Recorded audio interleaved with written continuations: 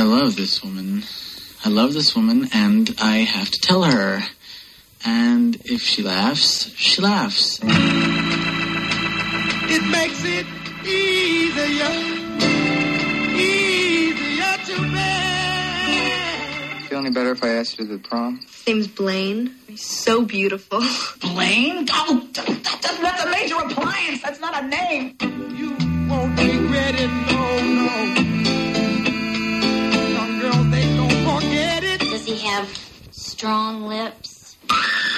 Strong lips.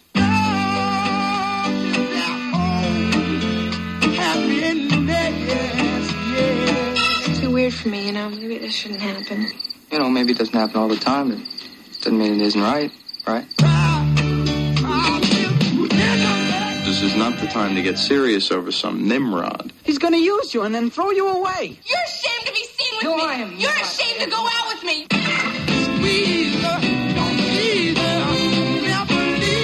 You like him, he likes you.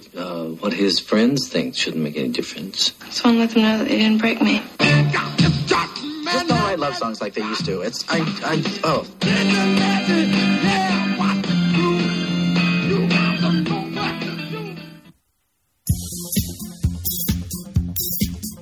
Welcome back to the show, everybody. Happy Valentine's Day. It's our Valentine's Day episode, Pete. Ooh, happy Valentine's Day. Early Valentine's. Oh. We didn't quite get the actual holiday, but a couple days before. All right. But happy Valentine's. Sounds good. Happy Valentine's Day, and I hope everybody enjoys their tiny white teddy bear with the heart in between its hands that they got from Rite Aid. In your single red rose. Yes, indeed. Everybody out there listening, my name's Pete. And I'm Scott. And these are the movies that made us gay. We are venturing into John Hughes territory for our Valentine's Day episode. Yes, we invited back to the show Amber from our Chasing Amy episode. Yay, Hello, Amber, guys. welcome back to the show. Thank we got to you. add. We have to add. A reception of children for you. Welcome back. I love it. And don't forget on Valentine's Day your box of random mystery Russell Stover chocolates. Ah, yes. I love a Russell Stover. I love, yeah. What's the yellow, a Whitman sampler? Oh, yeah. Sure. See's Candy, if you're regional. West Coast, love it. Oh, my goodness, Scott, how about this movie? How about these movies? I mean, it's the whole crew.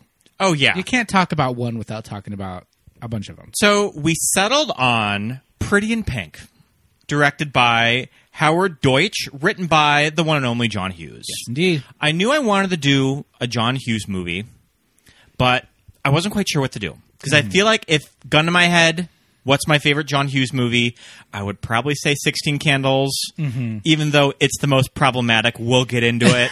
But I feel like Pretty in Pink has aged the best. Would you both agree? Definitely. Yeah, I feel like there's nothing hugely problematic in it that you wouldn't Yeah. see happening today as well. Yeah. I also think that, like, in my head, I agree, and I feel like, I would just easily just say 16 Candles. It's the funniest. I can, like, recite it word for word. But Pretty in Pink is so, like, just rewatchable. Yeah. And it's so relatable, and it's just... Yeah, I think it's a better movie just because it holds up so well as far as, like, rewatchability, and when you're watching it, you just kind of get lost in it. And all these John Hughes movies came out in such quick succession. Yeah. One after another. And Molly Ringwald is in almost all of them. And she plays, I feel like she really has a big range. It's the best showcase of her in all of these John Hughes movies. Oh, 100%. In my opinion, yeah. 'Cause I feel like she really is the focus of this one in a very positive way. And her character is really actually dealing with real problems, not... My parents forgot my birthday. Yeah, yeah. And I never feel like, it's just Samantha as a senior, or it's just Claire, feels like a very in different funny character. wardrobe. It's a different character, yeah. And a different wardrobe. And probably something a little closer to who actually Molly is as a person. I think that she's mentioned that in interviews, that this is the role. Yeah. Andy, she kind of most relates to Yeah. of all of these movies. Yeah.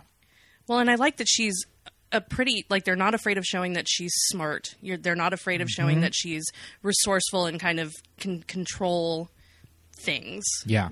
Like, she's kind of running her household. Yeah. Kind of, you know, while still maintaining a really high grade point average at a school that's, like, hard and hates her. Yeah. The dynamics at the school, crazy. But I feel like the big, like, 3 Molly Ringwald characters, like, Samantha in 16 Candles is a little bit of a brat. You know, I mean, she's a good kid, but she's a little bit of a brat at some points. And Claire is obviously flawed because she's just like the poor little rich girl character. But yeah, Andy, I feel like is the most like well-rounded, and like you said, just like she's got her shit together. She's got the house, she's got her grades, she's got it all in check until Blaine comes along. Fucking Blaine. Damn it, Blaine. Return of movies that made us gay all-star. Andrew McCarthy. Last seen on this show when we talked about Mannequin. Yeah. And he made Mannequin the year after this movie with James Spader. What were they thinking? I know. The two of them. I mean, honestly. What is going on with that choice? Although this character, at least for Andrew McCarthy, is way less problematic because at least he's in love with an actual human woman. Human person, yeah. So, leagues ahead. Okay, all right. I'll give him that. James Spader is still the ultimate 80s mega douche. Yeah. And I spent the entire film just wanting to punch his face. Oh, yeah, yeah. I mean, is that a testament to his acting skill? Probably. Yeah, Spader's really good in this movie. And it's really this viewing that you just sort of zero in on, oh, James Spader's supposed to be 17 years old in this movie. And he looks like he should be like the Wolf of Wall Street or something. Yeah. He should be like a day trader. Yeah. Well, especially when you get to the scenes with both him and the woman playing Benny, his girlfriend. Yes. Like, the two of them fully look like mid-20s, 80s yuppies who are already, like, working their way through their first failed marriage. Yeah. They're there. She looks like a 27-year-old woman. That is Kate Vernon from Battlestar Galactica. From the reboot of Battlestar Galactica. That's where I remember her from. Who is she on the reboot of Battlestar? She comes in like season 3. So okay. I didn't get there yet. She's Colonel Ty's wife that just inexplicably wakes up out of nowhere and surprise, surprise, Cylon. Sorry, spoiler for a 15-year-old miniseries. So kind of backing up a little bit, when was the first time we all watched Pretty in Pink? Who the hell knows? God, I feel like it's just all of these movies are so intrinsic in my DNA because I started watching them so young. Yes. Like, my aunts were all teenagers at around this time, and they would babysit me, and this is what we would watch. Yeah. I like that. Yeah, I feel like I don't remember not having an awareness of this movie. I think I remember first watching this when I was in high school.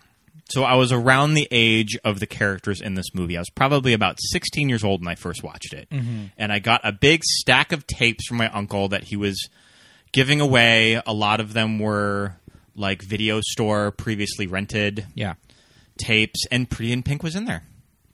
And that's when I first watched it. And did you just love it? I did really like it. Yeah, and I definitely grew up on Breakfast Club, 16 Candles, because those would just have a lot of TV airings. Yeah. But, yeah, that's when I was about 15 or 16 years old when I first watched this. Sure. We had all of these recorded off of the television with commercials and fully just looped over, the curse words. Yeah. Either sounded like actors or they got them to come in and just loop it all again after they just the had fact, a different TV cut that was edited down. Yeah. And so we had a tape with like 16 Candles, Weird Science, Pretty in Pink, like and this strikes Karate me, Kid, like all and this on one strikes tape. me as a movie that your mom would really like too. Oh yes, this has Melinda Shirley written all over it. Required viewing. And my sister, I think, especially for us, this one was the one that like my sister just really related to the most. Out of all the other. I see your sister a lot in Andy. Yeah, of course. I totally get that. Of course. Well, and I feel like it's a more realistic view of high school than a lot of John Hughes movies because she does go through a lot of bullshit and like there were definitely moments where watching it I'm like, oh, I feel like I'm 15 again and I remember this feeling and it's horrible. Yeah, for sure. shot all throughout L.A. Yeah, so I think it's one of those things that the script is probably written for a suburb of Chicago, and just logistics of shooting, they had to do it in LA. And I figured out when watching this movie that we walk by Andy's house all the time. Yeah. Usually whenever I do a walk in South Pasadena, I probably walk in front of Andy's house.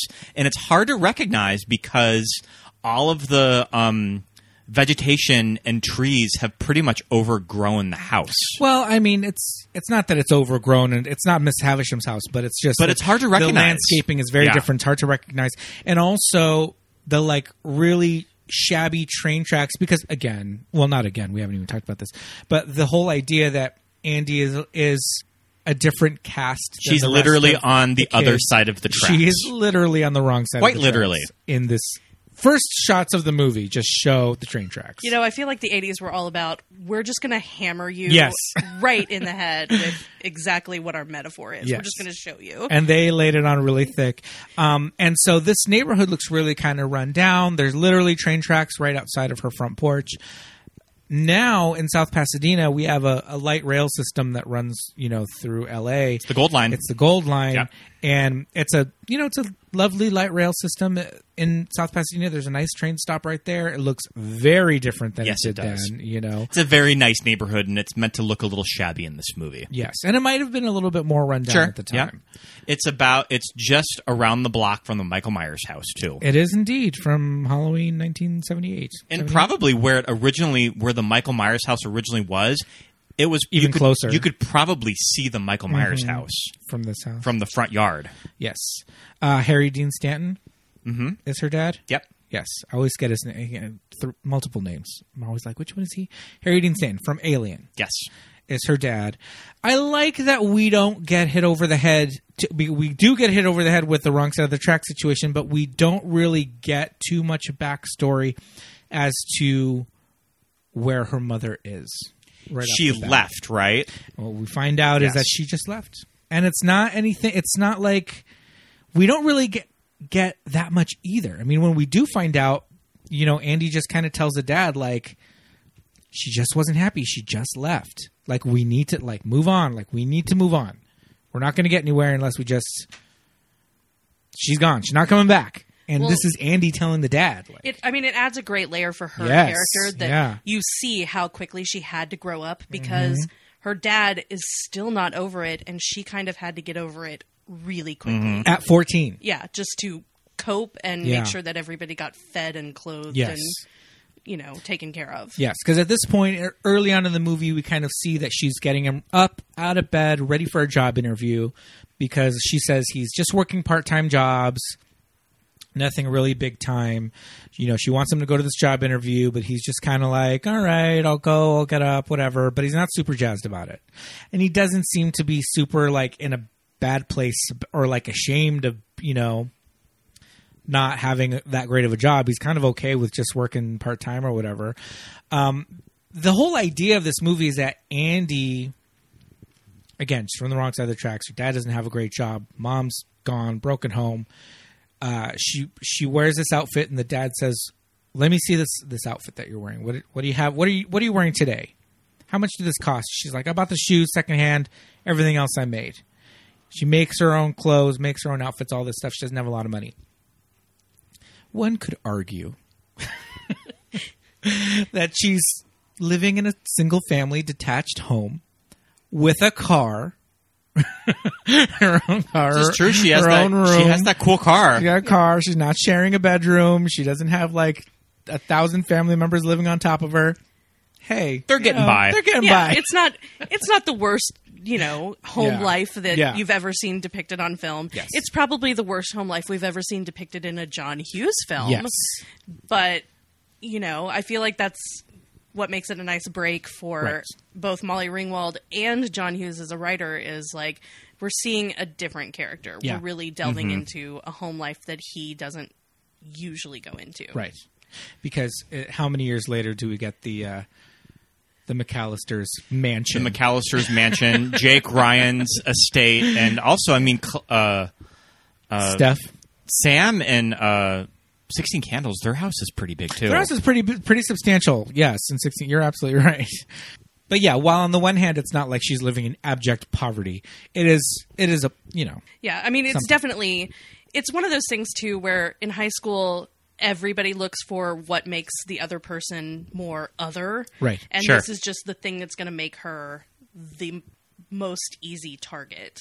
I mean, I can tell you, just like wearing anything that is like slightly different than what everybody else is wearing is just like... Well, I mean, it made me feel like I had a very visceral memory of being in middle school, and I was wearing my aunt's hand-me-downs, and they were very like cool club kids in the 80s in Dallas, and I went to a small little Catholic school in Fort Worth, and so I was trying to dress like them, and it did not fly with my classmates. Yeah. So I definitely had that feeling of like, oh yeah, that was the worst.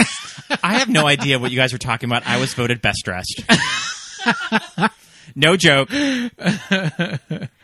Well, your school just appreciated flair. Yeah. Mine, on the other hand, did not. Yeah, if you weren't wearing Cole Haan loafers and carrying a Dooney Burke purse, you were just nothing. Oh my goodness. And I was the poor kid, so I also did not have any of that. Sure. Yeah. Shit. I mean, yeah, I definitely was. I definitely got a lot of questions about like, what is that? What are you? Why are you wearing that? And I'm just like, because I don't want to look like you. Like, Yeah. I don't want to look like all you guys look the same. It was a Catholic high school that I went to, but it was all boys, and we didn't have a dress code, but they still all dressed the same. Mm-hmm. I don't think they would have gotten mad if we had a dress code because they all dressed the same anyway. But then I was there looking like a weirdo. Oh, well. Apparently it builds character. That's Sure. what I was told when I came home crying from school every day. But Andy, okay. How do we describe Andy's aesthetic? Grandma chic?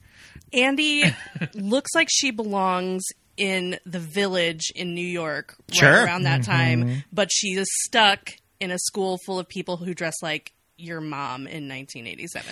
Yeah.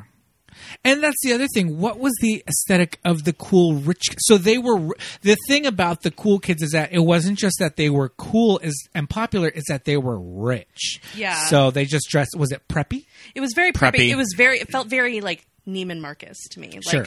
as soon as it popped up, Nice like, cardigans. Yeah, that's very neutral. Everything was very sandy colors. Sure, just like country club-ish, right? I guess is that the idea? I love those scenes of when you juxtapose all of the cool kids outside and how they're styled with all of the popular kids inside. Oh, when Andy I think that's kind of an interesting visual. outside in the little quad, and Blaine goes out to meet her, and he's just like, "What in the hell?" And then you step inside, and it's like a United States of Benetton ad. Well, I mean, the thing about outside was that it was like some crazy, like Venice boardwalk. They're a little overstyled. Like, yeah. Yeah, and I mean, it was fully like, like you said, they just walked to Venice Beach and they're like weirdos. Everyone. Get in this van. Yes. You have 17 piercings. Come with me. Yes. Although we need your punk rock help. I'm always a sucker for 80s movies of when they show alternative culture. That's one of my favorite parts about John Hughes' movie Uncle Buck. Is all of the daughter's cool friends. Yeah. I don't really know if kids ever dress like this, but they did in the movies, though. Yeah.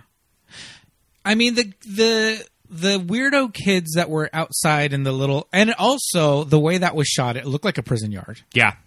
100%. 100%. The way all the like students were dressed in that prison yard, it's like, I don't know that teenagers dress like that, but I think like cool young people dress like that in LA. Yeah. At the time. On their way to a punk club. Yeah. Yes. Very specific. Shot at America's High School, John Marshall in Yes, Los Angeles. Los Feliz. That you see in every single movie of this time. It's the school from A Nightmare on Elm Street. It's usually shot at John Marshall. Yeah. Not other John Hughes movies, though. Okay, so don't sure. get that twisted. But it's not the school from 16 Candles. I think they used a different school in Las Vegas for their interiors, too. Right. But speaking of like going to a punk show in LA in the 80s, there are a couple of scenes at this club that somehow Andy and her friends get into. Yeah.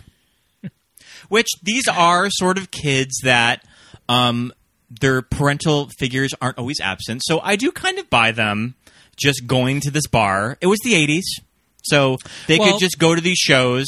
They established, too, that they know the bouncer. They know the Dice Man. Andrew Dice Clay. So I feel like Annie Potts' character got them in The first time, yeah. And then they just became kind of regulars. Yeah. And, you never see them really, like, carousing or drinking a lot. Like, over drinking. They're just there. And when Blaine takes her later on in the movie and he asks what she wants, she asks for a Coke. Mm-hmm. Yeah. So it's not like she's like, "Give me a, Who is that cute guy that... Dweezil Zappa. Yeah. Shouldn't she be all about him? I would be. Simon, when the first scene at the club, she's sitting with her amazing friend who just love her, talks all the shit to the mean girls to their faces. That's pretty much Pete here. I love that she just mouths like, "Eat shit." Like, oh, I have that clip. We'll play it later. Oh, we love her. She's there at the club with her friend, and there's a boy sitting with them at the table, and that boy, his name is Simon in the movie. They ask him a question. I forgot what she asks him, but he's played by Dweezil Zappa. He is Frank Zappa's son. Sure, he's in a lot of stuff. He was mostly a musician, but he's like so good looking that he acted in a lot of stuff. We'll just throw him in this movie. Look at this pretty man. Yes. Him and his brother and sister were in a lot of... His brother, Ahmet, and his sister, Moon Unit Alpha, and Moon Unit Zappa. Yeah, he was very cute. But, I mean, we kind of glossed over it. We got to talk about Alona. Sure. Okay, so we'll talk about Goddess. Iona first, and then we'll get into Ducky. Oh, yeah, we haven't even talked about Ducky. Should we start with Ducky? Louise. Yeah, okay, we'll start with Ducky. We got to talk about and Ducky this was first. kind of the other reason why I think it's important to do Pretty in Pink, at least on our show, because you really didn't see gay or queer characters in any 80s teen movies. It just really wasn't the thing. And if John Hughes were to write them, it would be a very specific way, but I don't think that there's ever an out gay character in a John Hughes movie. And here's my thing. I don't think John Hughes, were he alive to read Molly Ringwald say, well, I think Ducky would have come out as gay later on in his life. Yeah. I kind of feel like he wouldn't be on board with that. I don't know why. I just Probably not. Probably not. I feel like that just didn't enter into his worldview at all. Mm-hmm. But everything about that character screams. I mean, as a hag of long standing, I have dated 7 of that guy. and usually I'm the one where they're like, after dating you, I've decided I am 100% a homosexual. Thank you for letting me know. And I can definitely relate to being like Ducky in high school and being friends with a lot of girls. Yeah. And sort of mistaking thinking that you have a crush on someone with just wanting to be their friend and just thinking that they're awesome. Right. I feel like he was totally just captured by her aesthetic and being the one other person who could appreciate his aesthetic. Yeah. So it's very much that classic gay guy, straight girl relationship. Yes. And, you know, like, yeah, probably he wouldn't have come out in high school in reality Not back in the then. 80s, yeah. But at some point down the stretch of his life, he would have definitely come out as either gay or I'd buy bi. Sure. And I'm sorry, the scene where he is sitting in his spray-painted room listening to the Smiths. Hi, honey. Pretty queer. Yeah. You are of the Rainbow Coalition. Oh, yeah. I mean, the jewelry, the hats, the coats, the creepers. The lip syncing for your life. The feathered pompadour, the lip syncing. Yeah, all of it. All of it is just something that you do that you think you're supposed to do to show how much you are like in love with the girl, but it's just to show how you just got to dance. Yeah. Or you're trying so hard to show you're in love with a girl because you don't kind of want to admit that I also have a crush on Blaine, and maybe that's why I'm so mad about you going out with him. Yeah, totally. I mean, 100%. Yeah. His wardrobe is crazy. It fully is, but I feel like he matches Andy. At oh least. Yeah. So for sure. You can see why they're friends. Yeah. They're both going thrifting with each other. He's telling her what looks fabulous on her. She's helping to style him. I like though when the dad's like, "Oh, where'd you get this outfit or whatever?" And she says, "The shoes I bought, everything else I made." And I'm like, "You made that applique vest?" Yeah. You needed that cardigan. What? I'm assuming she's just like repurposing things. Yeah. I mean, as we see later on, she likes to take existing pieces and then sometimes do bad things. Oh, to yeah. Oh, my God. The dress. Oh, we'll get to that. We'll get there, but I have thoughts. Yeah. That's, oh, my goodness. I really love the moment, and we have the clip of it, is when they're driving around. And I feel like this is something that we all do when we're in the really nice, rich neighborhoods. I mean, we're neighboring to San Marino, so I go on my walks all the time looking at mansions and just thinking, man, I want to live there. Mansions. These houses are amazing, Doug. Hey, first million I make, I buy you one. I hate this song. They're so beautiful. Hey, you want beauty? Look in the mirror. This whole tape is horrible. I must be going through like a hormone thing, because every song I listen to is making me sick. I mean, why can't I find a decent song here? That was my favorite. Are you deaf? The house. Oh yeah, that's a nice little crib. I wonder what it's like inside. Well, what difference does it make? You know what the really sad thing is, though? I bet the people that live there don't think it's half as pretty as I do. You know what I mean? No, Annie, I'm just don't write love songs like they used to. I'm angry about this now. My evening's shot. Just drive me home now. That was one of my mom's favorite lines from this movie when she said, "I bet the people that live there don't think it's half as pretty as I do." Yeah. I was like, oh. And these two are almost like an old married couple because they're not even listening to each other, and they're just sort of having their own conversation with themselves, thinking that the other person is listening. Yeah. I fully think, though, that Ducky is very frustrated because he's spitting out gems and thinks he is just wit, and she is talking about this stupid house, which, again, most 16, I drive around and look at houses now. If at 16 had caught me and been like, let's go look at houses, I'd be like, let's do literally anything else. Yeah, true. I feel like that was something that we did early in the pandemic, Pete, is that we would go for evening drives and go look at houses. Yeah. Would one of you pull up Zillow and be like, oh, of course. let us laugh, cry at how much that house is? Yeah. Because we live in Southern California. Let's check the Zestimate. What would be the monthly mortgage rate? Ugh. Oh, my goodness. So that's our friend Ducky, but we do have to talk about Iona. Icon Iona. Goddess. Bless her heart. I love how she's introduced stapling records on the ceiling. Yeah. And she's just like, genius. I'm a genius. I love a bitch who knows her own worth. Yeah. And she is. She's just, I'm awesome. Look at what I've done. It is great. Look at my merchandising. Look at my awesome hair that looks like a dandelion floof. Oh, my goodness. And I am pulling it off. You know what's crazy is that this is the same year as she did Designing Women. So this came out in February, and Designing Women was probably fall of '86. That's wild. That is insane. Yeah. I mean, she has That's a range. gift. Yeah. Yeah, she had just done Ghostbusters, a year before this or a year or two before this. Talk about range.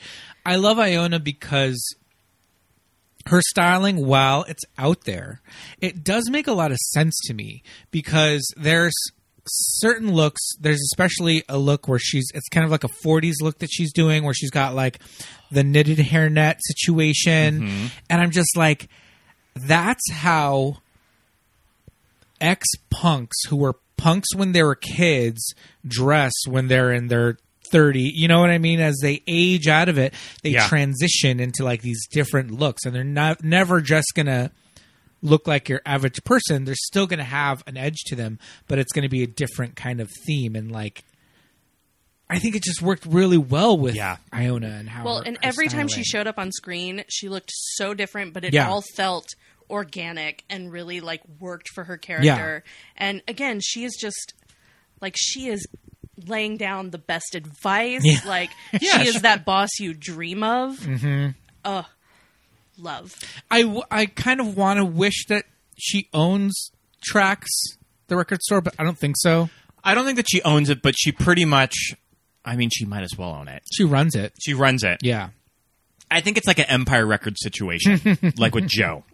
Because she mentions later on she doesn't want to work in retail for the rest of her life. And so it's like, well, I don't know if you would say that if you kind of like own the shop, right? But I mean, she does come out with, I think, what is my favorite line in the movie, where she says, "Don't waste good lip gloss."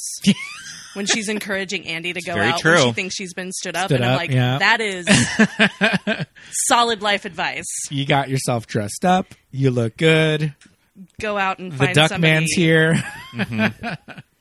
There is always another dick. Oh, yeah. Like, don't worry about it, honey. It's like my grandma used to say, men are like buses, another one's going to come along. She did used to say that, by the way. She had the whole little quote, whatever it is. What is it? Another one comes along every 15 minutes? Yeah. Something like that. She knows. I mean, truth. Yeah.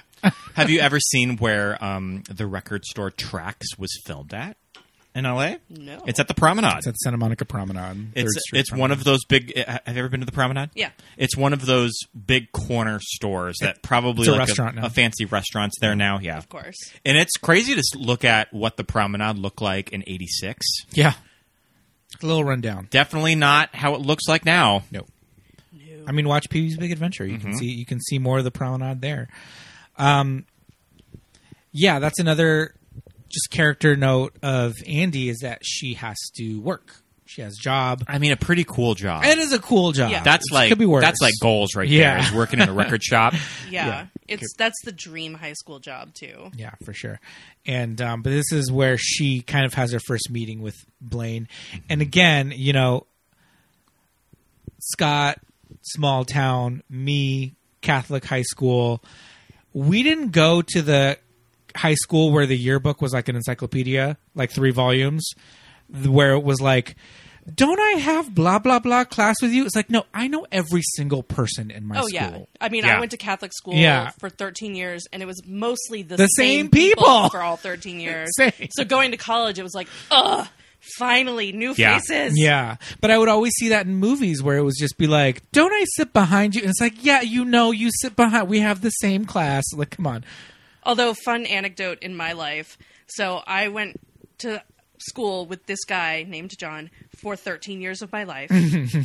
I come back from college, and admittedly, I looked a little different, but not so different. And I was out to dinner with my parents.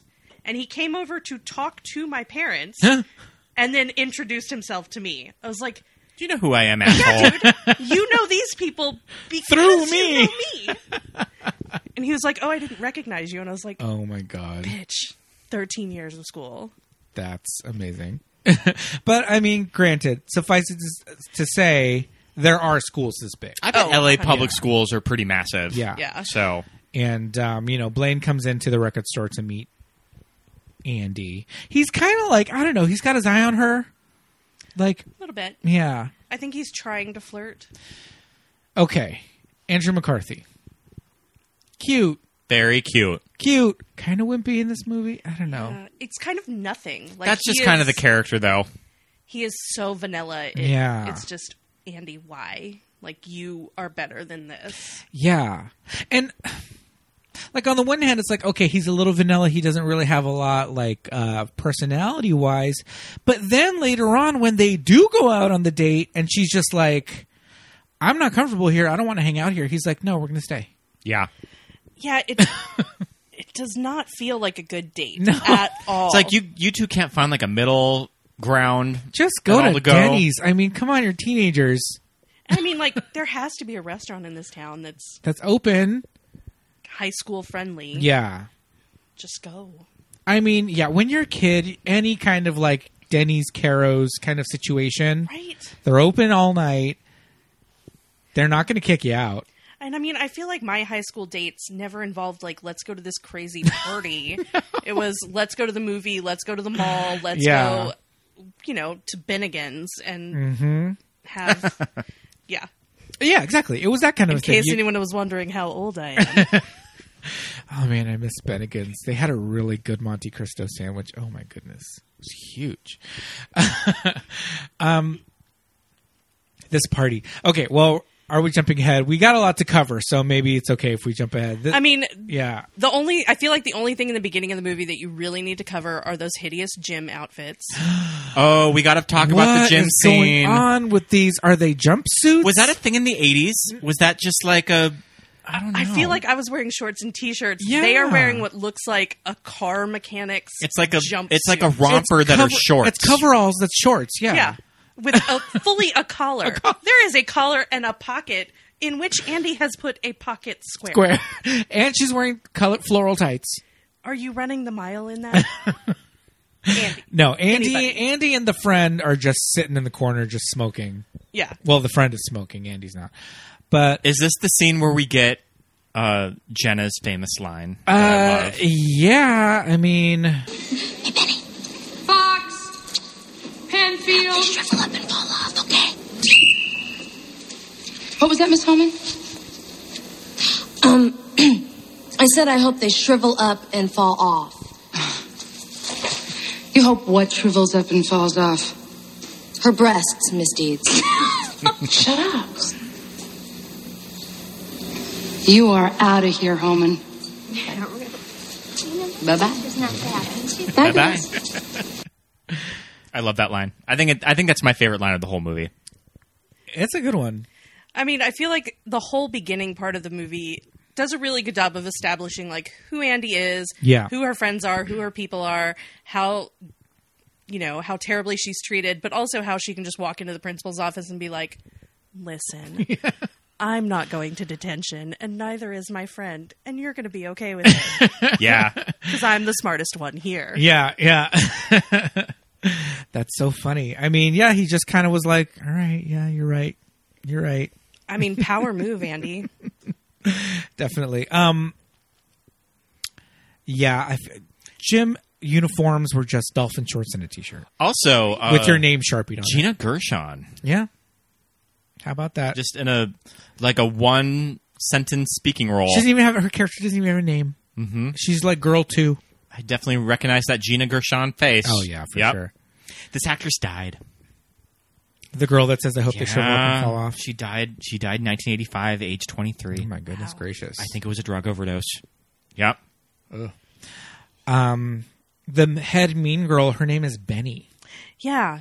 Everybody has weird names. Do you think that Steph and Benny and Blaine? Do you think it was like Benjamina? Who knows? Yeah, I don't even know.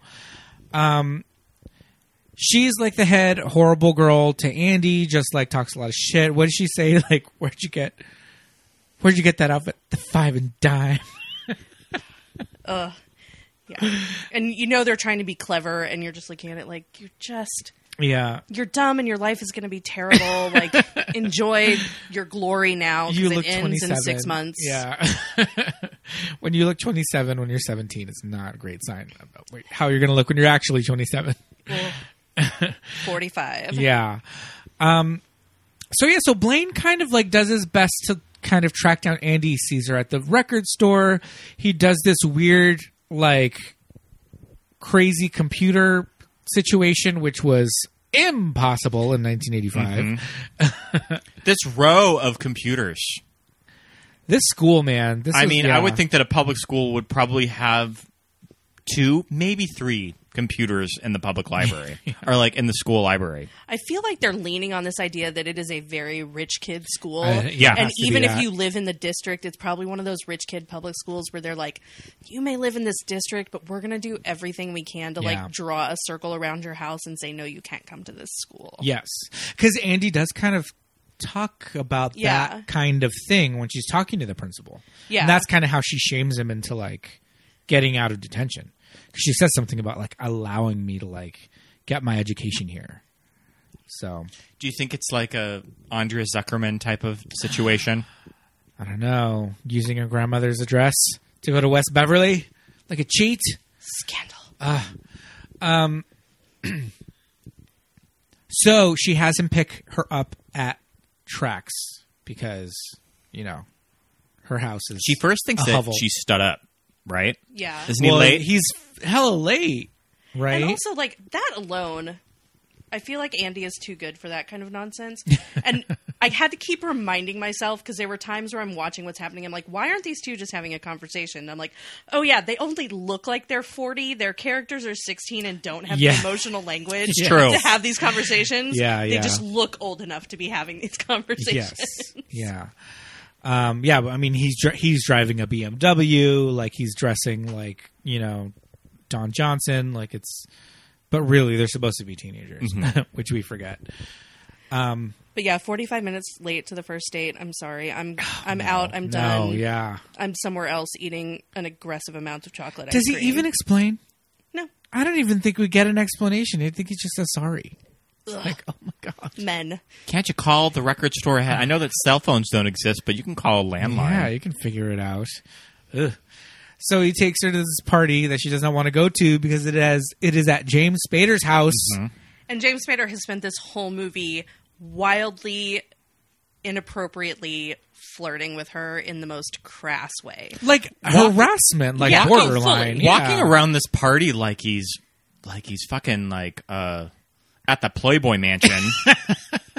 Well, to be fair, there are two people half naked, like in just the living room. dancing in the living room. Yeah. So it might as well be the grotto. Yeah.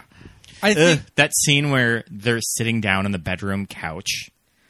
And it's like, clearly they've just had sex. Yeah. And also, can we discuss Awkward. the bedroom couch? What? Yeah. Why? That's the other thing. Granted, this is Steph's house. Your parents are gone. They're out of town, whatever. You're going to take your girlfriend to do it with her in your parents' bed? I know it's bigger, but come on. Right? Like, I don't know. Like, maybe it's just me and my, like, Catholic upbringing where in my parents' house would be hard enough. Yeah. In their bed, it's just like, this is the least sexy I've ever felt. Thank you. Yeah. Steph probably, I don't think he's rocking a twin bed. He probably has like a full at least. Probably his bedroom is probably nicer than the parents. Yeah, he's probably got himself a nice setup. Oh, fully. He can just have her in there. Is he like Regina George, where that actually is his room? Possibly. He has the master bedroom. Yeah. Yeah. It wouldn't surprise me. Yeah, so maybe we're just talking out of our asses. But Benny, yeah, he is the worst. He's in the case worst. We haven't established that. He is the worst. And Benny is worse than we thought. Because first she was just talking shit in class, just kind of like out loud. But now at the party, she's just like, fuck you, why are you here? Leave. To Andy's face. Gross. Yeah, it's so gross. Yeah, it's interesting that you think that maybe the script would go in a direction that maybe the mean girls would start to be nice to her and then just stab her in the back afterwards, but sure. Not here. No, yeah. Yeah. Well, and what's interesting too is, I don't know, I feel like if I were Andy, and there are some similarities, like, she's kind of mean to Ducky through the entire movie. Yeah, she is. And it's like, hey, he's still one of your two friends. Yeah. You've known him since you were a dial child. down the asshole. Yeah. And, definitely call him out for, like, hey, we are not going to date. Like, let's calm that energy down. But she's just outright mean to him. I mean, I think that, we'll talk about the ending when we get there and what the original ending was. And that's one of the main reasons why I don't think that ending where she ends up with Ducky would work. Because that's not how Molly is playing the character. Not at all. I mean, I feel like the better ending would be Andy ending up alone. Yeah. Which I realize is not allowed in a romantic comedy, but still, like, I don't know. If I were rewriting this script for today, it wouldn't need a ton of rewriting, but I feel like that's where I'd end it, is Andy looking around and going, no. I'm out. I have a fantastic scholarship to study fashion in New York City. Yeah. Peace. Yeah. If I leave now, I can still catch the end of Cheers. Right. Like, I don't need to waste my time on you tiny boys. Yeah. Totally. Yeah, no, her interactions with Ducky sometimes are a little hard. And I hope that it's just not one of those friendships where she never calls him. He's always the one that reaches out to her. That's what I kind of get. I kind of get that too. And like, this time I felt, I don't know, I go back and forth. Like, I felt really bad for Ducky, and then there were scenes where I'm like, Ducky. no. I think I said to Pete Don't that pull the fire alarm again. Bad. I think I said to Pete that John Cryer in this movie has zero chill. Oh yeah, yeah, zero chill. Just like dial it down a little bit, kid. Yeah, yeah. No, he operates at 100 all the time.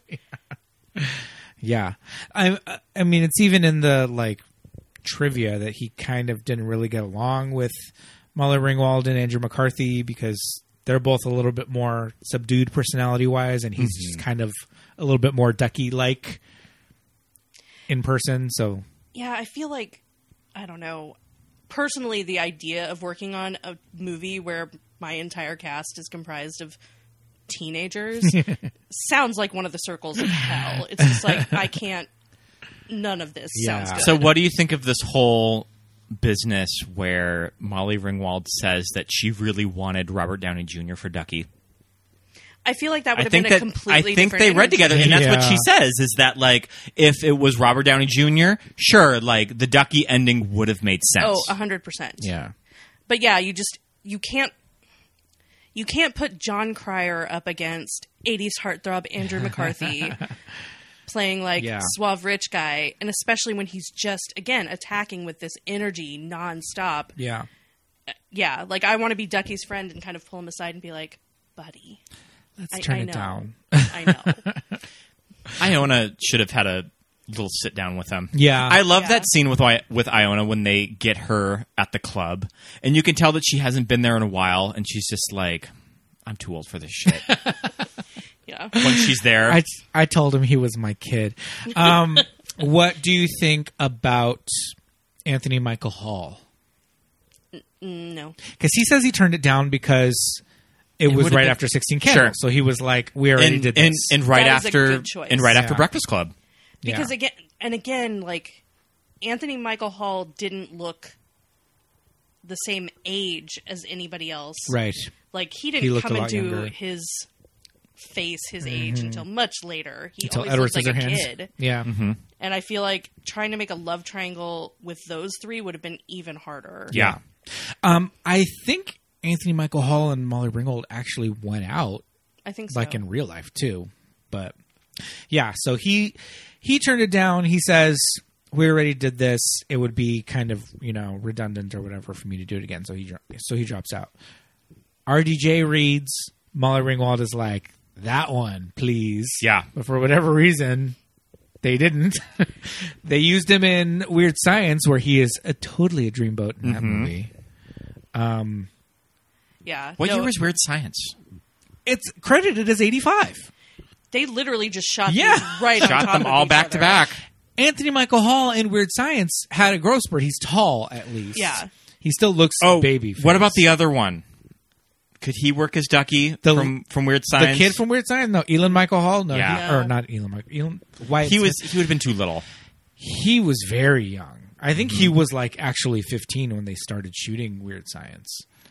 He's one of those people like Jake Ryan that I regularly do Google searches for. Like, where's just to Wyatt see from Weird Science Where today? is both of these actors and what do they look like now? And Jake Ryan is very hard to find current pictures of. Sure.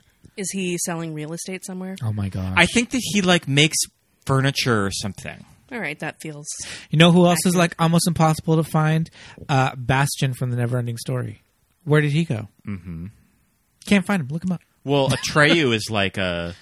He's like a tattoo artist. He's like a tattoo artist, and like a I've seen him on musician, Instagram. Yeah. He lives out in like Sun Valley or something. Mm-hmm. Still showing up for that con money. Oh yeah, that's where the money's at, man. I mean, right? I go to the fucking Atreyu table. I would sit there and 100%. sign my 8x10s. Yeah, I'd go to the Atreyu table if he was there. But I mean, I guess we get John Cryer, and he's good in this. Yeah, I think he's doing good work here. Yeah, I mean, he's making a choice. He's playing Ducky in a very specific way that is completely different from how RDJ would have played it. Yeah. But it just... I don't see them ending up together, and I never rooted for that. No, I never rooted for them to end up Same. together. Yeah. Because as I grew up watching it, it was like, this is not a romantic relationship. Mm-hmm. And then I got the vocabulary for because that is a gay man. Yes. Exactly.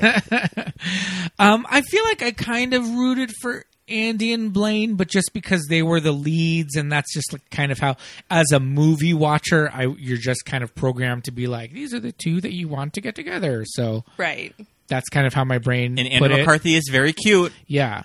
But now, I mean, fully now, I'm just like, oh, no, not him. Yeah. Well, and it has that rom-com problem, and I'm lose my girl card all the time when I say this, but like I do not like rom-coms, and a lot of it is because you watch this relationship and you're like, do you two even like each other? Do you even like to be around each other? Because watching all of the John Hughes rom-coms, I'm like, do you two? You don't even know her last name. Like, how is this? We're in love. Yeah. It's like, no, you are horny, and that is fine, but let's calm down. Yeah, agreed. But he does ask her to the prom. Oh, the prom. Because that's kind of like... I think the prom in this movie is just kind of set up as this goal for Andy. She doesn't really think she's going to go. She keeps talking to Iona about it. Did you go? Like, how was it? And Iona gives her this weird speech about the one friend who never went, and then just has this like 100-yard stare every now and then. It's because she regrets not going to the prom. And it's because she regrets not going to the prom. And you have to say it in that, like, Annie Pop's delivery. Because she didn't go to the prom. I have a little bit of that scene, too. Oh, that one? It's not that exact scene, but it's it's that interaction when she goes over... To her apartment in Chinatown? Apartment in fucking Chinatown. Oh my God. Because, of course, Iona is that fucking cool that she lives in a apartment in Chinatown. Yeah. The only thing... I mean, it's fine to have her apartment in Chinatown because it's not like... It doesn't look like the inside of like a Chinese restaurant in her apartment, but her doorbell is a gong. I mean, honestly, least offensive use of a gong sound in all of the movies we watched. This is true. This is true. Especially 16 Candles. We've heard gong sounds Yes. in other shows. It didn't make me cringe. Right. It was just kind of cute. It's just like, oh, funny.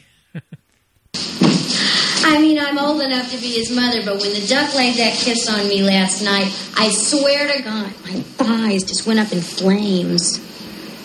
You must practice on melons or something. Is this your prom dress? Believe it or not. Oh, it's great. Silly. It's a great material. You know, I'm going to prom. Stop it! Oh, I am. Last night he asked me. I don't know, I said yes. Sounds really weird. Might be kind of fun. You were here for 15 minutes and you didn't even tell me. But I really, really wanted to go.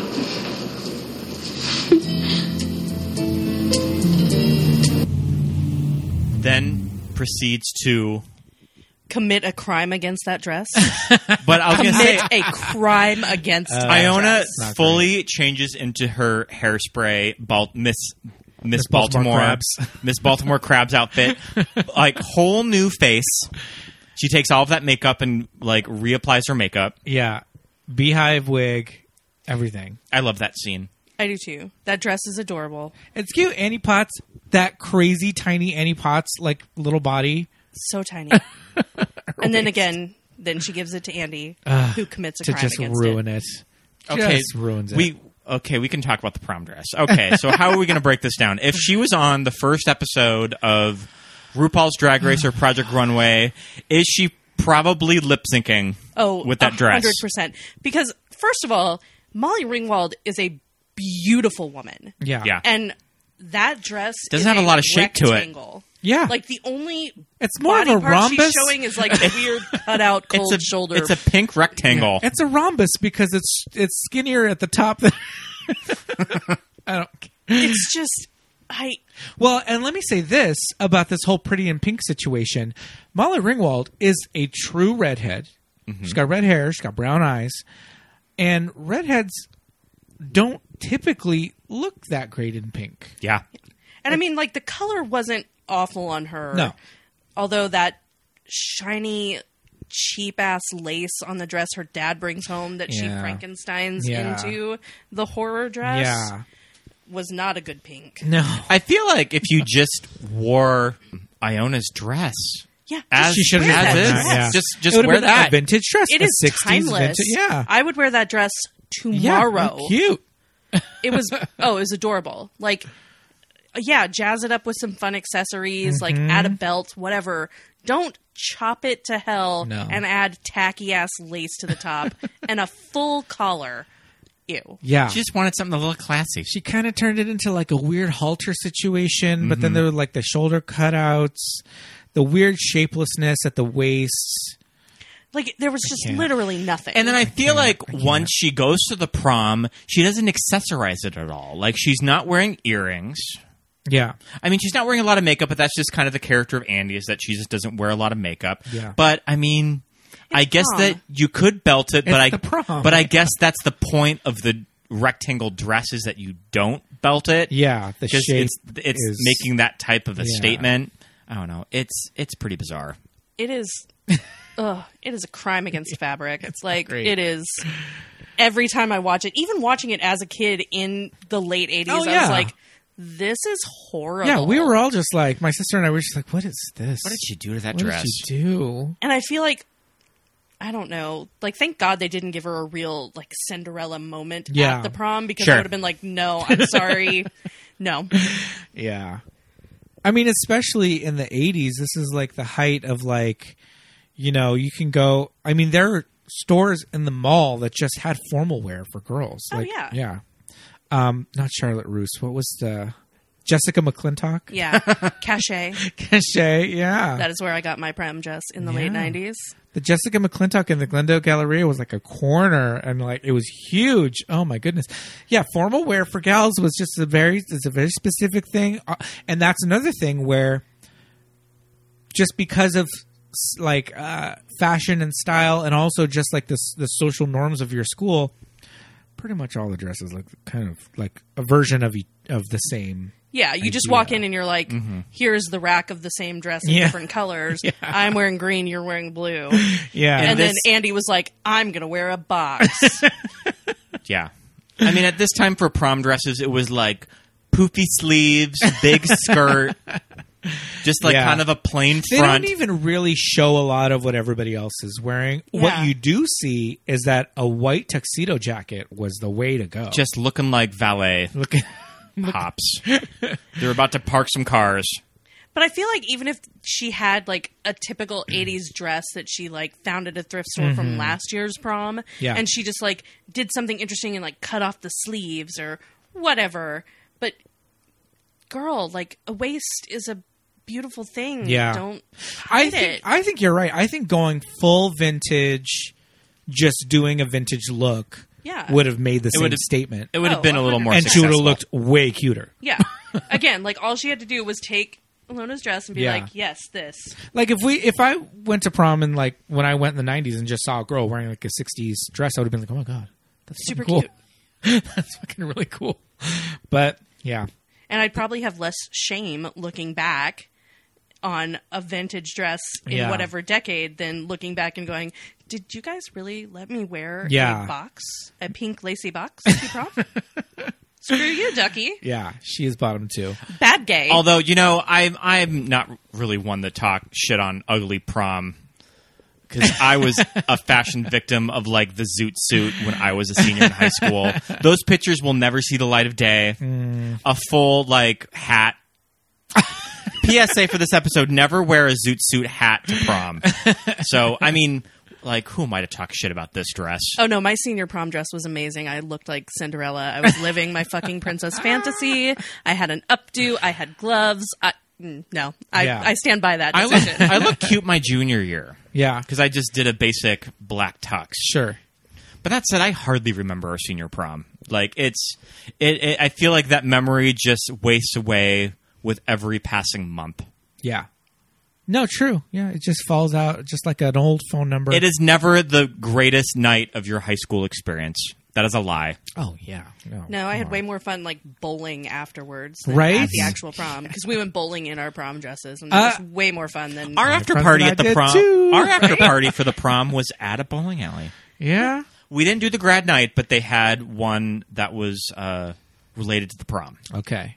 Yeah, this was just my theater dork friends and I being like, we're bored with this because everybody else stayed at like the country club and got hotel rooms and did the typical like, let's party at a hotel, and we were like, let's go bowling. Yeah, whatever. Yeah, because we were all going to prom with gay men. Like, sure, we were the theater group. Like, there was not a straight man to be had, so none of us were getting laid. Sure. We're like, let's go bowling. That's funny. So Andy's like makes this huge deal about the prom the entire movie, and when she does get there, she bones the hell out pretty quick. I do like the interaction with her dad, and you get that line because I think that line where she says, "I just wanted to," like, what does she actually say? It's I want to let them know they didn't break me. I love that line. Yeah, and I mean, again, like, great that she went after she got stood up because Blaine is a weak dick. Like, small dick energy there, Blaine. But, you know, and again, that's why a more powerful statement is if she ends the movie being like, I'm good, Look guys. how awesome I look. Here, Do we even really get that great of a, like, why does he do it? I was going to say, like, why does he not like initially a moment. break up with her? I mean, it's because he kind of tells Steph off at one point beforehand, but then he just kind of flakes out. He just kind of flakes. Yeah, it'd make more sense if we saw a deleted scene with, like, a parent disapproving of I think Blaine. there has to be something missing from the edit that didn't make it in. It's a little weird. Because, like, we never see Blaine. We never see anybody's parents but Andy. No, it has to be some interaction with James Spader of something that he tells her or hangs over his head. But, it's left a little unresolved. Yeah. And, again, that's one of those things, too, of, like, I get that you're 16 and that's why you did it, and it's a romantic comedy and that's why you did it, but I'm sorry if somebody broke up with me because they didn't have the balls to be like, it's fine that I'm dating a poor girl. Yeah. No, like, you don't just get to come back from that. And lies about it. Yeah. Saying that I asked somebody else and forgot about it. Girl. Oh my God. And then when she goes to prom and Ducky's like, well, he came and he came alone. But she's not like, but he told me that he... She's like, oh. So that was a lie. Let's go home together. Right? Like, oh, good. He also lied to me after making me feel like garbage. Let's go make out. Yeah. Oh, man. I don't know. So I feel like sort of the original ending, I don't know if I've never seen the actual cut of the original ending. I don't think there's footage of it. I think that it is like a my best friend's wedding situation of...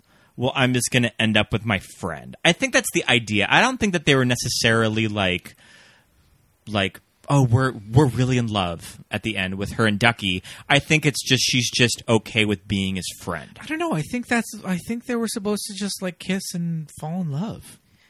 Yeah, because I don't think you have another option in the 80s in a rom-com. Like, I feel like My Best Friend's Wedding, you're allowed to do it because he's gay. Because he's gay. Blatantly gay. Yeah. I think that I read something with Molly Ringwald doing an interview where she talked about that, where she said the relationship with Blaine is never going to work out, but she's going to be friends with Ducky forever. Yeah. True. I like that. And again, like, I envision Andy going to New York, studying fashion, and one day Ducky just appears at, like, her apartment, and they share, like, a really crappy, you know, studio in Astor Place. And then he takes her to, like, the tunnel. Yeah, 100%. He shows up, I've had a revelation. Then they go out and like, tip some Go-Go Boys. But in this movie, he randomly sees Christy Swanson. The soon-to-be deleted out of the movie Christy Swanson, if you've been following her Twitter. I have, and honest to God, if she disappeared, who the fuck cares? And just replace her with an adult Macaulay Culkin. Yeah, because that's who they're gonna. Because that's what they want to replace. Fine with that. Home Alone 2. So, but okay, I have a false memory of Christy Swanson being kind of like quirky or like more of a fit for Ducky. I have this false memory of her looking like she's really not. Of her looking like Violet Bickerstaff or something, but she just looks like Christy Swanson. Yeah. Why do I have this memory of her being like oh, I'm a nerd girl and you're Ducky and I've got like weird Pigtails. pigtails and like a wacky dress. Your brain is trying to do a better job than the costume department did. Apparently, that's how. Yeah, that's the weird Mandela effect that I have of this movie. I mean, I like that one. I support that. Right? Let's replace her with Violet Bickerstaff. Ooh, I like it. Right? We Let's can just like cut in old Saved by the Bell stuff into the end of. I'm here for it. We can Rise of Skywalker like some 100%. Here for it. Just grab some shots of her like talking to Screech. Yeah. Oh, her picture that she posted on her Instagram was so sweet. That was very sweet. Yes. She told the story of Dustin that just wanted to make sure that she was comfortable. Yeah. It was a very like courteous screen partner. Yes. R.I.P. Dustin Diamond. But yeah, it was just Christy. And it was one shot and of her. those were reshoots too. Yeah. That Andrew was wearing that fucking wig. And yeah, those were all reshoots. Yeah, not the best wig. He does look thinner. You can tell because he was doing a play. He was doing a play at the time. Yeah, but this all leads to the fact that the filmmakers were not pleased with the reshoots. Were not pleased with the way the movie ended.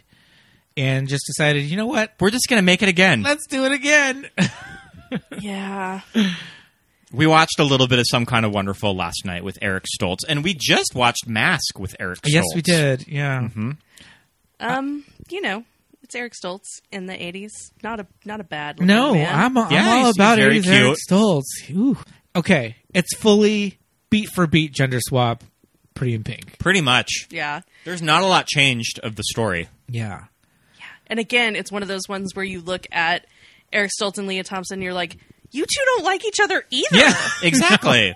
Like, okay, you spent a long time, like, drawing her. Yeah. And idealizing her, but, like, okay.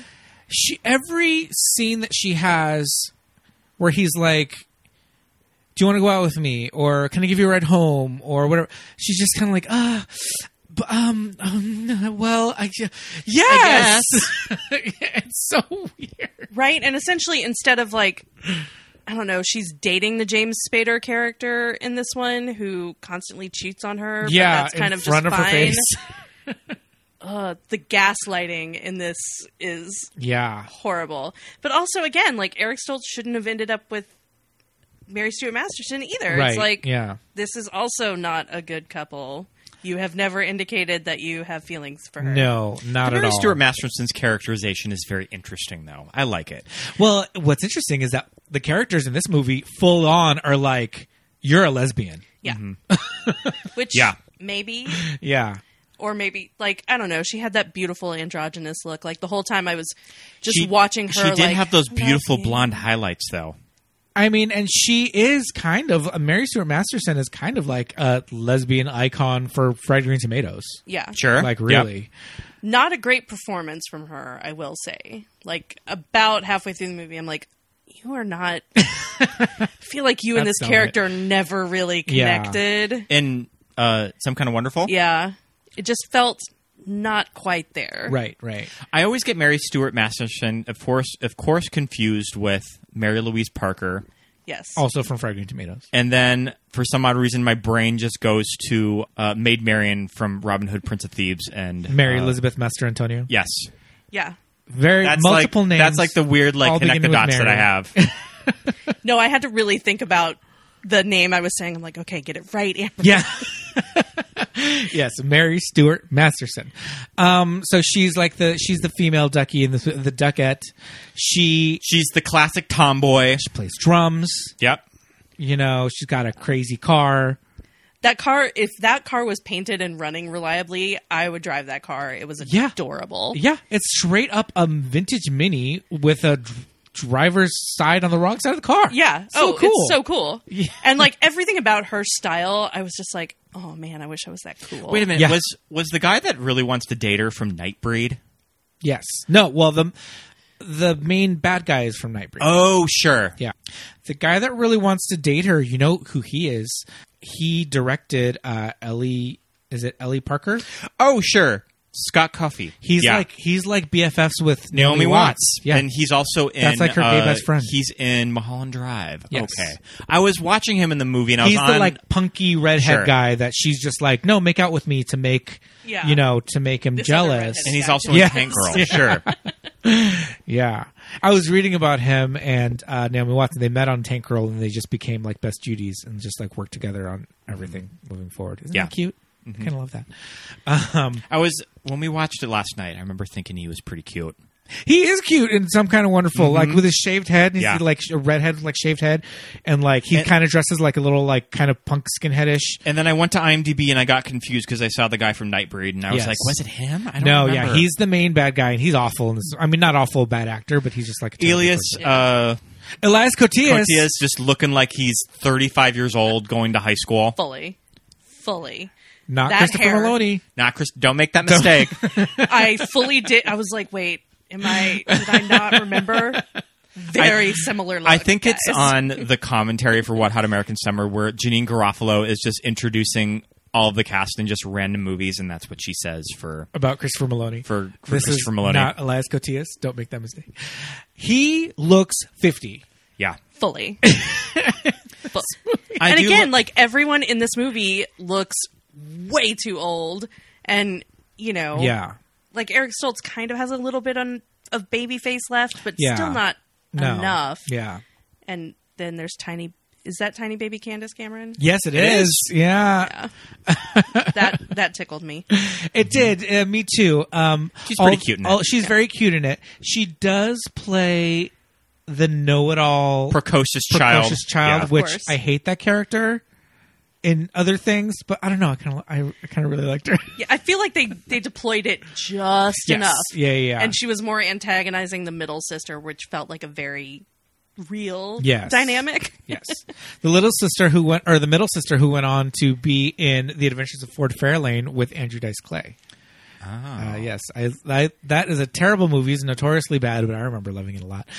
Okay, so it's interesting that John Hughes was like, okay, I don't really like the way that Pretty in Pink ended. We're going to do it again. We're going to gender swap it so it'll be fun and different. Story goes, offers the Leah Thompson role to Molly Ringwald. She says no. Of course. And Good call. Right. Good call. Yeah, good call. And supposedly this is what started their like rift because they didn't work together for many, many years. When did she do She's Having the Baby? Later on, Her is and that him? RDJ. I think that was like 91, 92. The pickup artist is RDJ. She's Having a Baby is somebody else. Yeah, but supposedly this is the thing that kind of started off this like, rift between the two of them. Oh, I don't know. She's Having a Baby is Kevin Bacon and Elizabeth McGovern. Oh, you're thinking of. I know what you're thinking of, but we'll talk about it later. But I mean, like, I get that she was basically his muse for those Yes. years. Yeah. But also, good for her Yeah. for being able to stand up and be like, no, It would have been weird. I don't want to make this movie again. I feel like we've made this movie 4 times. Yeah. I would like to do something else now, please. Yes. Leah Thompson is cast in the role. She's great. I love her, Leah Thompson. She's fine, yeah. Yeah. She goes on to marry the director, Howard Deutsch. Mm-hmm. That's still, cool. She got he still steadily works in TV. He does a lot of TV work. I'm thinking of For Keeps. For Keeps. Yeah, that's what it's called. And that's who's the main guy in For Keeps. It's not Robert Downey Jr. Randall. I was also thinking it might be Betsy's Wedding. Randall. Yeah. Batchenkoff. Not super familiar with him. Oh, yeah. He's in Buffy the Vampire Slayer. Oh, sure. how about that? He plays Buffy's boyfriend. Sure. In that movie. Oh, in the movie. Mm-hmm. Oh, interesting. And it's interesting when you think of Molly Ringwald's career trajectory that I do think that she was that big in the 80s that she just kind of stepped away. Like she was offered Pretty Woman and she was just like, I don't really want to do it.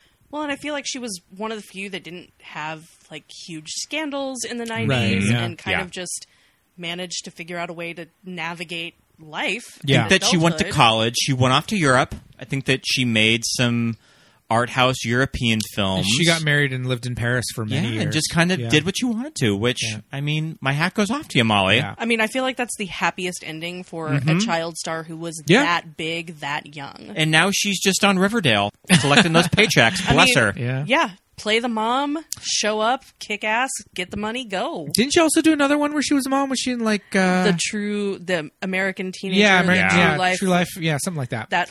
Oh god, that show was terrible. I get that one confused with the one that Leah Thompson did, Switched at Birth. Oh, all sure. of these ABC Family shows. We don't even know what's going on there. Are very similar. I'm also kind of surprised that the director directed both.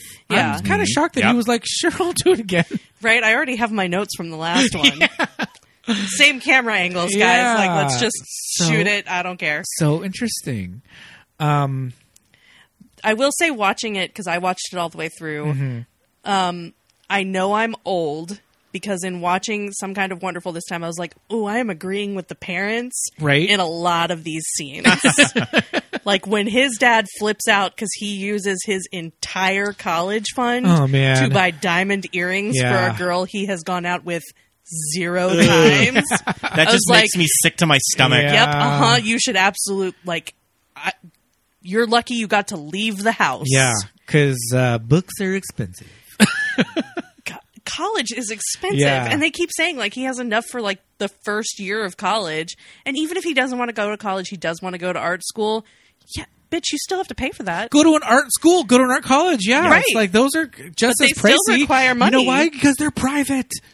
Yeah, art schools. You know, and also like I feel like I'm just going to skip ahead to the end, but like if you really love that guy, give him back the earrings. The earrings. Yeah. And let him go to fucking college. Yeah. Like, I really wanted these earrings. Yeah, what an asshole. Gross. Yeah. I do love, though, when he first notices that she's wearing the diamond earrings, the friend that's giving them a ride in the Suzuki Samurai. That actress, I kind of love. Oh, yeah. She was great. Yeah. But the thing is, she looked like she had like a small role on Friends. She would just do the rounds of like sitcoms. She looks exactly the same. Oh, fully. She, like, in 1985 or 86, whenever this movie came out, she looks like how she looks just as like a grown woman. Oh, yeah. Because when she showed up, I was like, oh, yeah, she's on Friends. Yeah. she does the cooking class. And she's just like, I'm going to take you to Aspen. What? Okay. And again, we're very much living in this like extravagant wealth and The one kind of hitch is that the Leah Thompson character is not rich. She kind of lives in the same neighborhood as Eric Stoltz, but she just hangs out with they just like her. Maybe because she's just really pretty or something. I don't know. Yeah, I feel like if you have the beauty, you can buy your way into the rich kids, even if you're not rich. It's like, oh, you're pretty enough. We want to be near you. Yeah, yeah. So that's a little difference in her, like, Blaine analogy character. Did you read a few years ago, I think it was around 2017, when you just started to see a lot of Me Too articles. Did you read Molly Ringwald's I did. piece in The New Yorker? Where she kind of talked about coming to terms with a lot of these 80s movies where shit that's totally acceptable in 1986, when you look back on it, just makes you cringe. There was one line, and I made a note about it, where Keith is talking to Hardy, so the douchebag Leah Thompson boyfriend's name is Hardy. Right. Of course. Yeah. Like Ed Hardy. Yeah, totally. Get it. And Hardy tells Keith, I'm glad you get her used. And I was like, that is one of the most disgusting lines I've ever seen committed to film in what is ostensibly like a 4 teenagers rom-com. Yeah.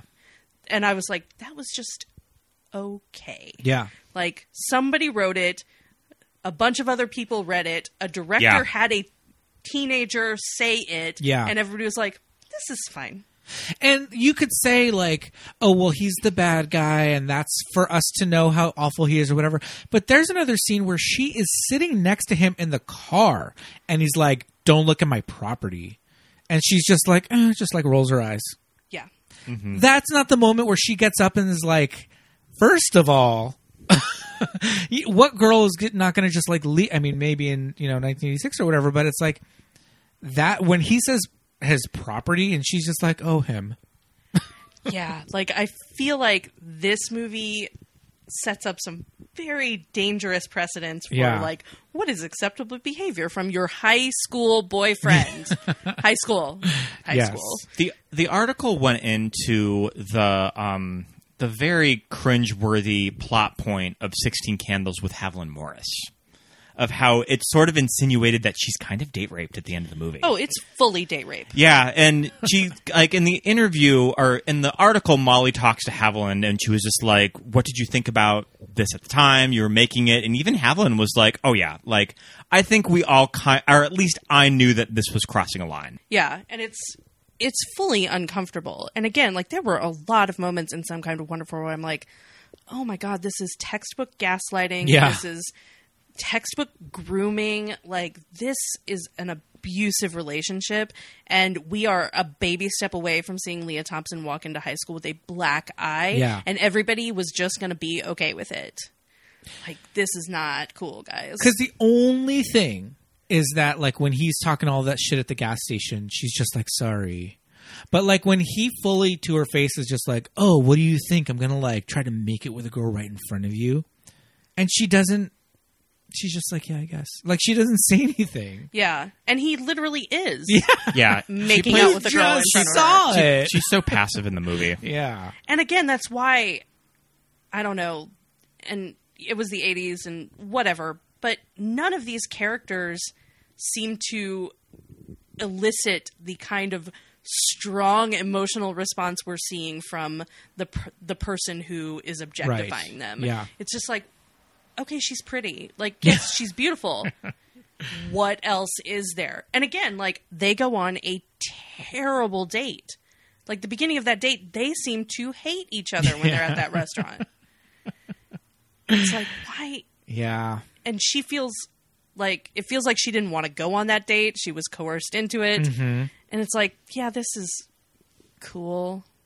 Yay. This is what romance looks like. Pass. Yeah. But at the end of the day, at the end of the movie, they all kind of realize that Keith is really meant for... Is he, though? Yeah. Yeah. Watts, yeah. Because there's a scene where they're, like, lying in bed talking to each other, and there's, like, no chemistry. Yeah. It's like, okay, so fine, you two end up together. I didn't want that either. Yeah. And, you know, I like Eric Stoltz. Like I said, I think he's really cute in this. But I don't know that he's just that dynamic. Well, has he ever had chemistry with anybody? Right, you know? Like, have you ever seen him in a movie where you're like, the passion? Yeah.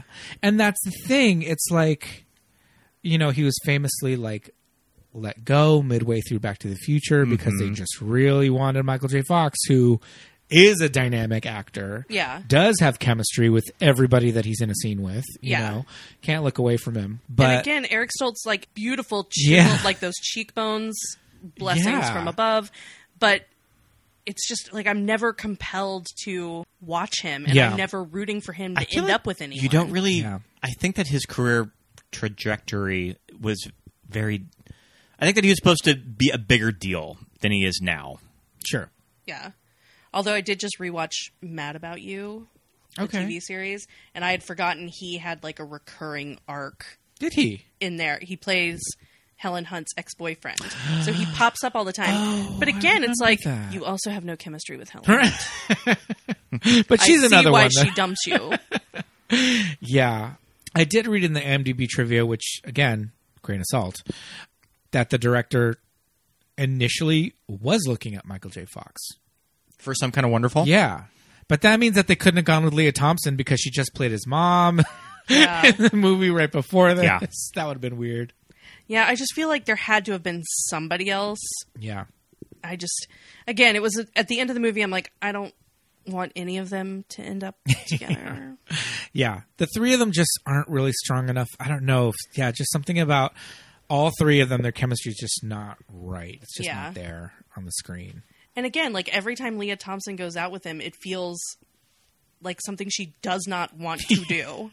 She's just doing it out of the goodness of her heart. Yeah. She already said yes. She got backed into it. Like, it never feels exciting for her. Yeah. Her character is interesting. She has a similar scene to Andy where Leah Thompson is talking a teacher out of detention. Yeah. And it's so different. Oh, it's so gross because Yeah. she's full on flirting. She's fully flirting with him. With That's this right. like, middle-aged bald. I like your hair. I like your hair. This bald man. Gross. Yeah. And again, like my brain is like, this character is 16.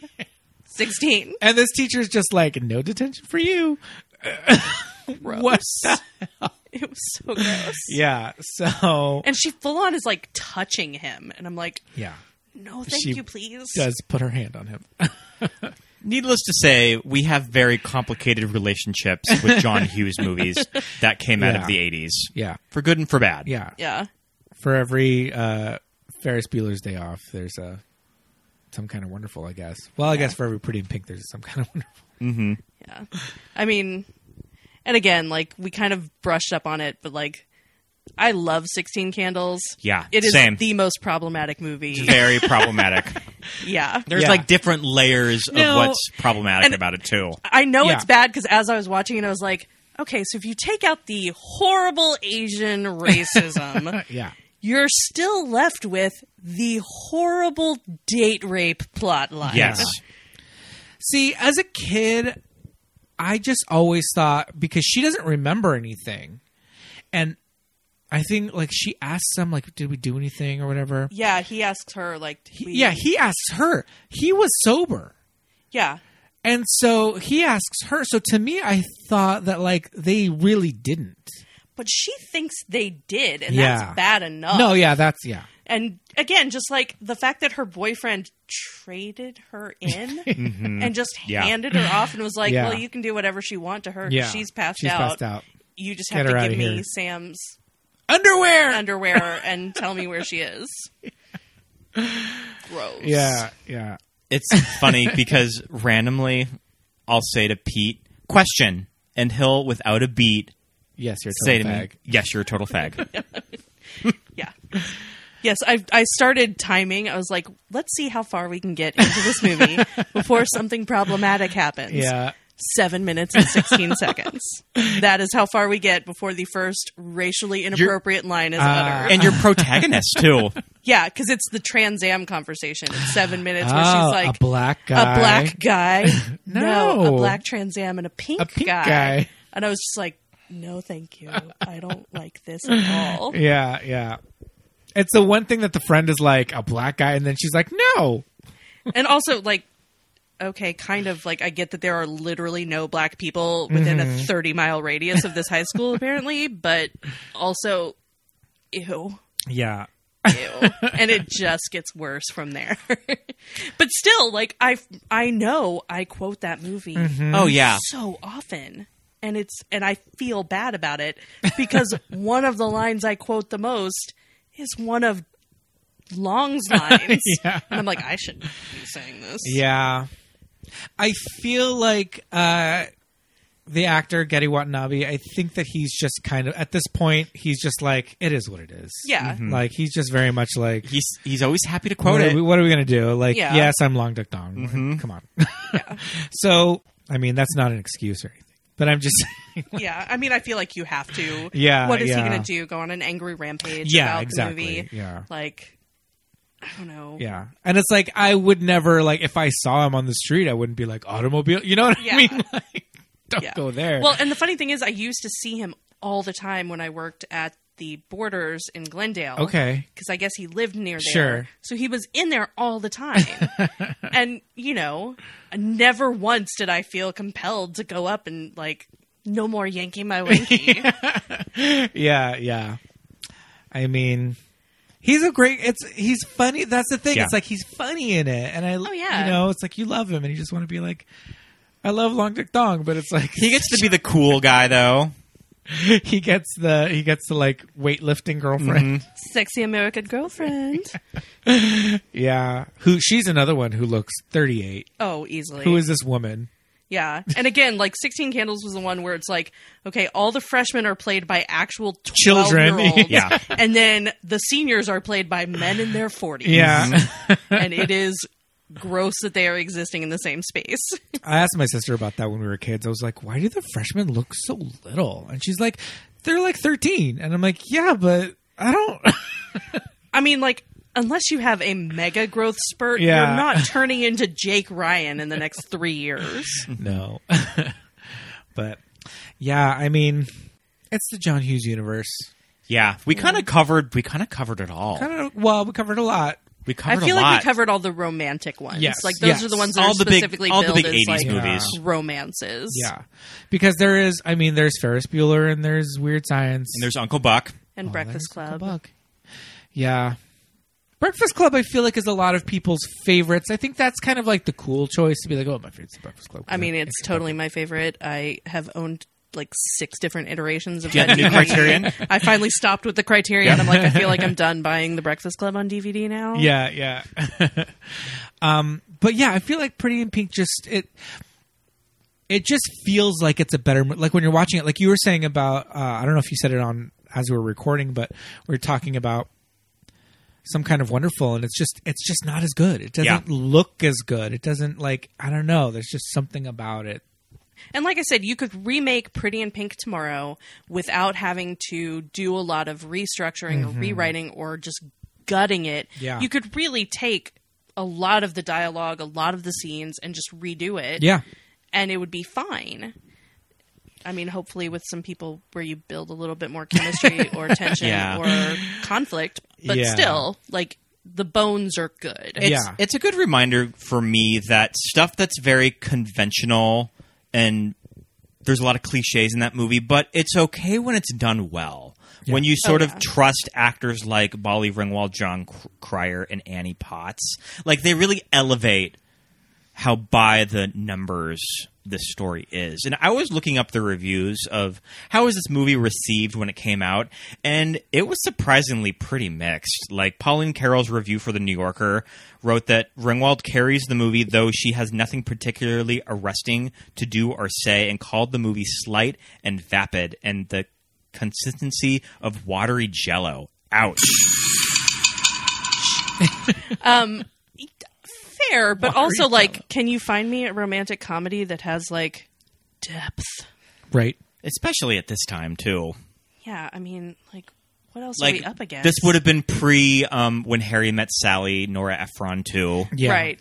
And even in those movies, like, I think When Harry Met Sally 100% is my favorite romantic comedy because I feel like there's character development and growth and conflict. Yeah. But, you know, it's not Schindler's List. Like, Right, yeah. And you don't go into the movie expecting it to be. Yes. I don't know. Like, I feel like you have to walk into the movie knowing, like, if I'm walking into a rom-com, I'm not getting Oscar-worthy monologues and cinematography that should be framed. It's, you know. Although this movie was shot by the guy that photographed Silence of the Lambs, too. Interesting. They got a really good DP for this movie. Interesting. But yeah, I mean, I feel like it probably ages the best, and you could probably still cast Annie Potts in it tomorrow. And be true. Totally Yeah. fine. Agreed. It's got great music. Yeah, great soundtrack to this movie. Psychedelic Furs. Get out of here. I mean, John Hughes, I just don't know enough about him as a person, but to kind of wrap my head around what's going on with this guy that just, like, had his finger on the button of, like, youth. His fixation with young people. Yeah, but, like, he had, like, the music was right. Like, he got a lot of things right. Yeah. You know, but then when you look at him, he just seemed like I don't know, kind of like the squirrely little, like, nerdy guy, which is so, like, I don't know, is that The telling? squirrely, nerdy guy that dressed like he was cool, though. True. Yeah. I don't know. And again, like, a lot of it is smart, and a lot of it is, again, he's paying attention to what's happening. Yeah. And he's not treating it condescendingly. Yeah. Which I think really sets him apart from a lot of people making teen movies, is it's very, like, oh, stupid teenagers. Yeah. Well, especially teen movies up until, like, what was his first of all of these? Was it 16 Candles? Probably 16 Candles. I mean, up until then, it would have been stuff like Porky's. Yeah. If you really, like, dissect where movies for young people were at that time. I think a lot of the of the reviews from the time refer to these as like sex comedies. Yeah. Which, I mean, they're 16 Candles is kind of a sex comedy. Yeah, true. Yeah. It's true.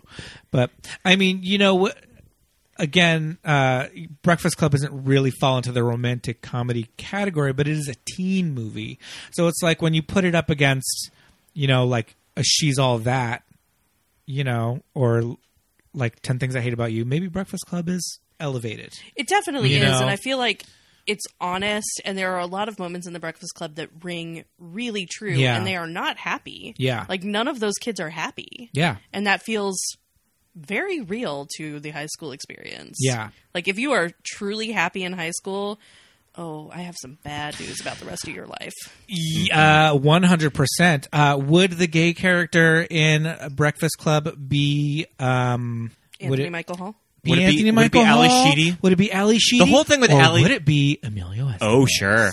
Yeah. I mean, I can definitely see Emilio Estevez, but I can also see Ali Sheedy just being fully pansexual. Yeah.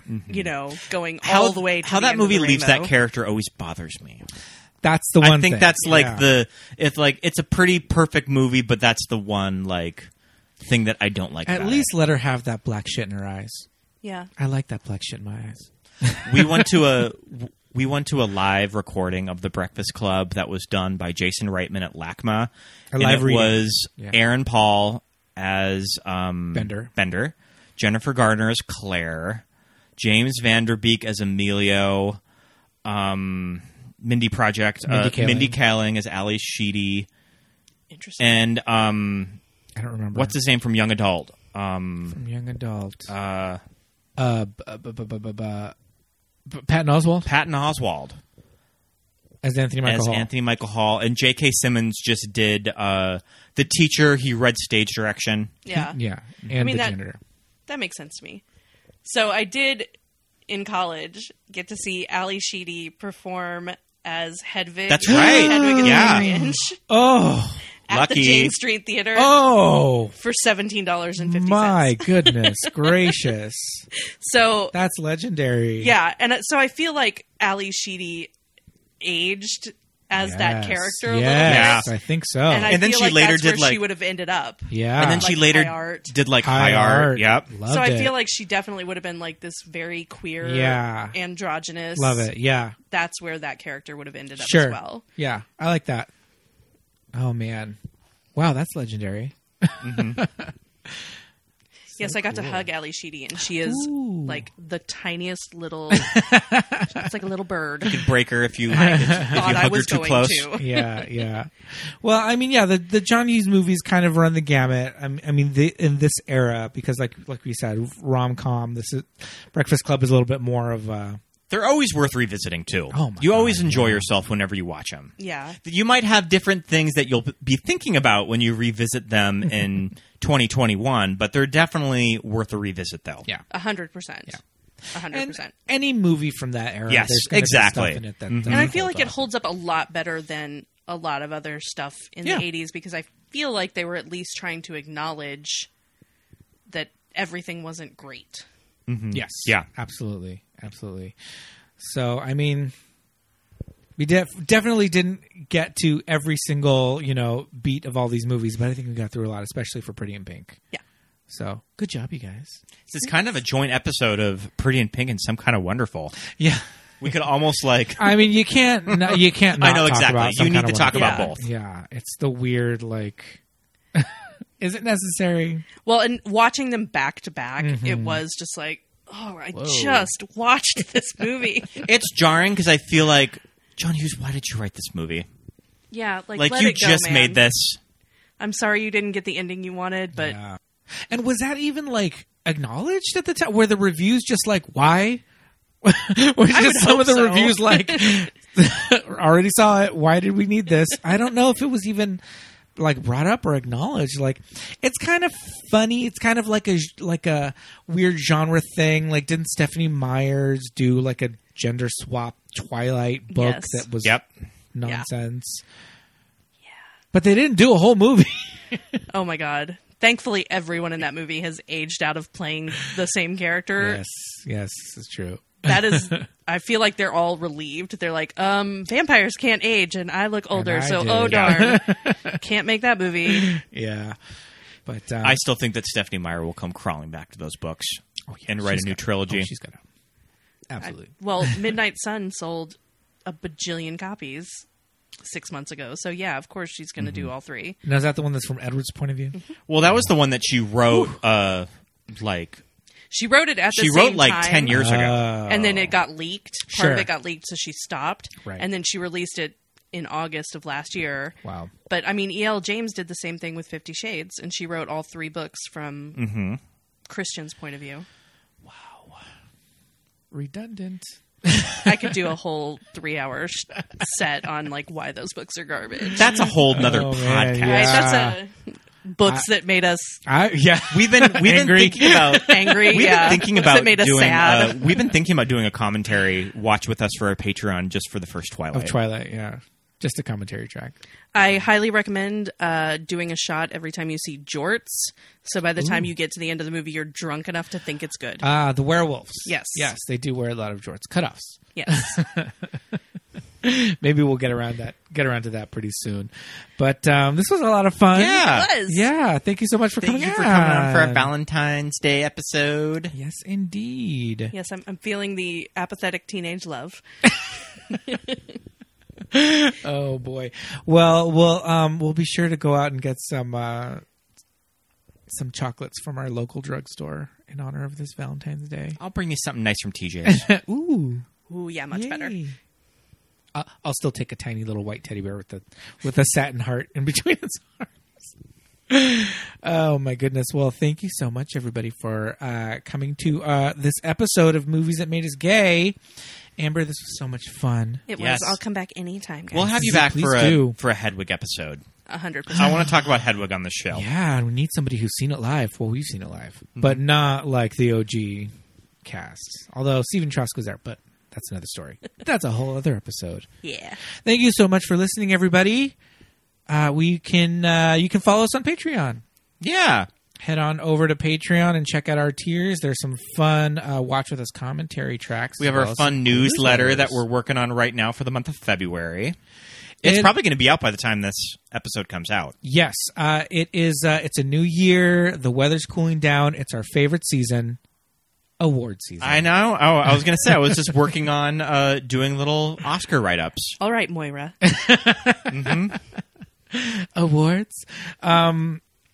Yeah, so the new newsletter is coming out very, very soon. So head on over to patreon.com/movies that made us gay. You can also follow us on Instagram and Twitter at... Oh, wait. No. I'm getting this wrong. You can follow us on Instagram and Facebook at Movies That Made Us Gay. And Twitter at MTMUGpod. Yes, indeed. You can follow me, Pete, on Twitter and Instagram at Peter Lasagna. And I'm Scott Youngballer on Twitter. Oh, no. On Instagram. See, now my handles are different, so I always confuse them. I'm Scott Youngballer on Instagram and Oscar Scott on Twitter and just Scott Youngballer on Letterboxd. Yes, indeed. Thank you so much, everybody, for coming and listening with us. We'll see you next week. Bye. Bye.